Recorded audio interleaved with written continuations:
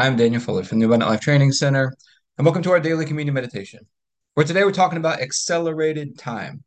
So, this time of the year during the spring, we're getting toward the end of March. I found this is often a time of year where it seems like time is going by really quickly.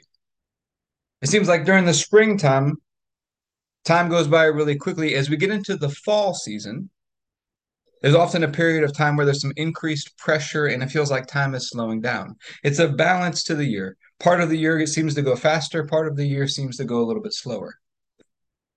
So if you're in this time right now, it's like, where did the day go? It seems like time is going by faster than normal right now. It's important to understand time is relative. We experience it differently in different seasons of the year, but also just how we're walking out our day changes the way we experience time as well.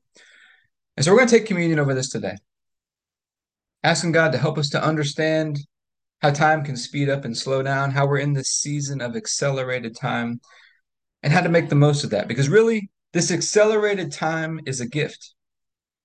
It's actually a gift from God because He's trying to speed up and speed us into the things that He has for us this year. He's accelerating us into those things.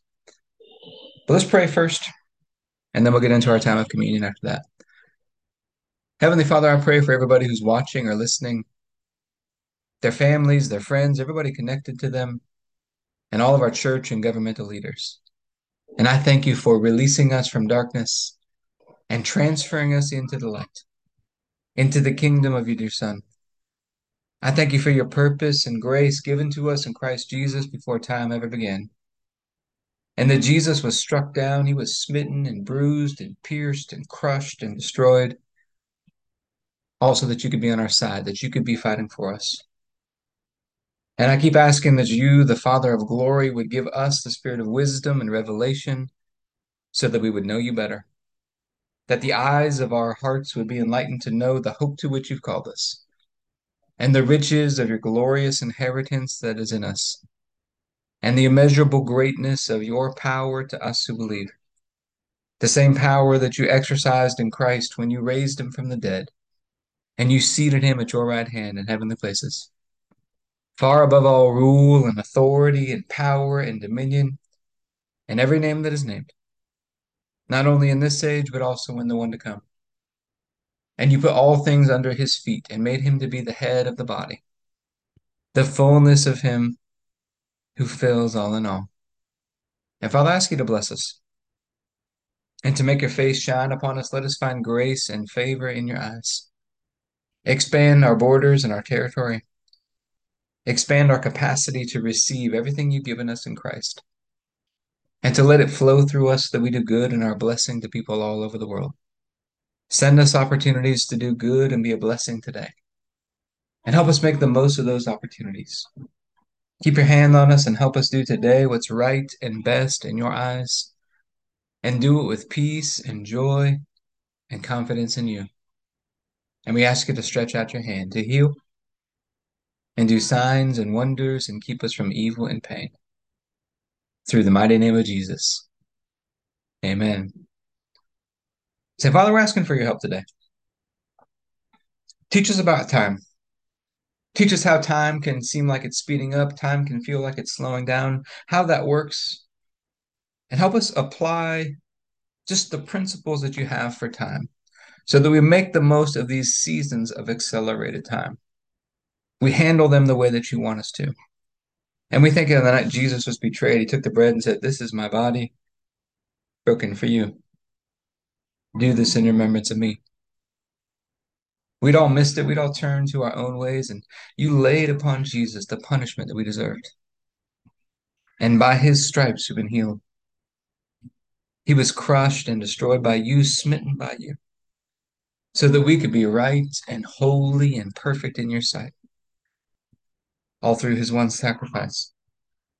And you raised him up from the dead. You seated him at your right hand. And you raised us up together with him and made us sit together with him. And we get this opportunity in communion to remember our union with you through Christ, through Jesus, through what he did for us, that we can be one with you. And so, Father, I thank you for this bread and ask you to bless it in Jesus' name. If you have your bread, you can take your bread.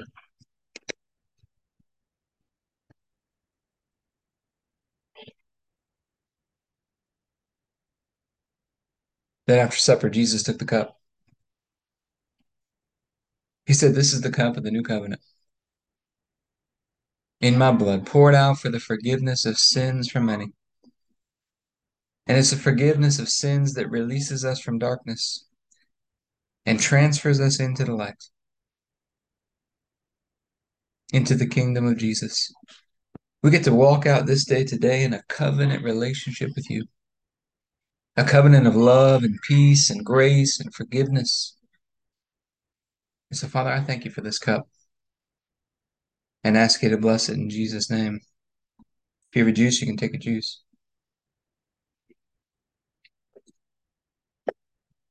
All right. So normally after our time of communion, we talk about some health and fitness tips because I think physical exercise is meant to teach us how to exercise our faith. Now, one of the things about our physical bodies, we need the ability to accelerate, but we also need the ability to slow down. We need a good set of brakes.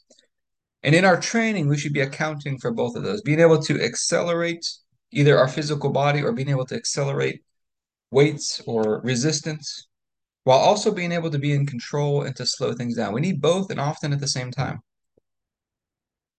But I hope this has been helpful for you today. If you'd like to be a part of what we're doing in the Abundant Life Blueprint, you can go to the AbundantLifeTrainingCenter.com.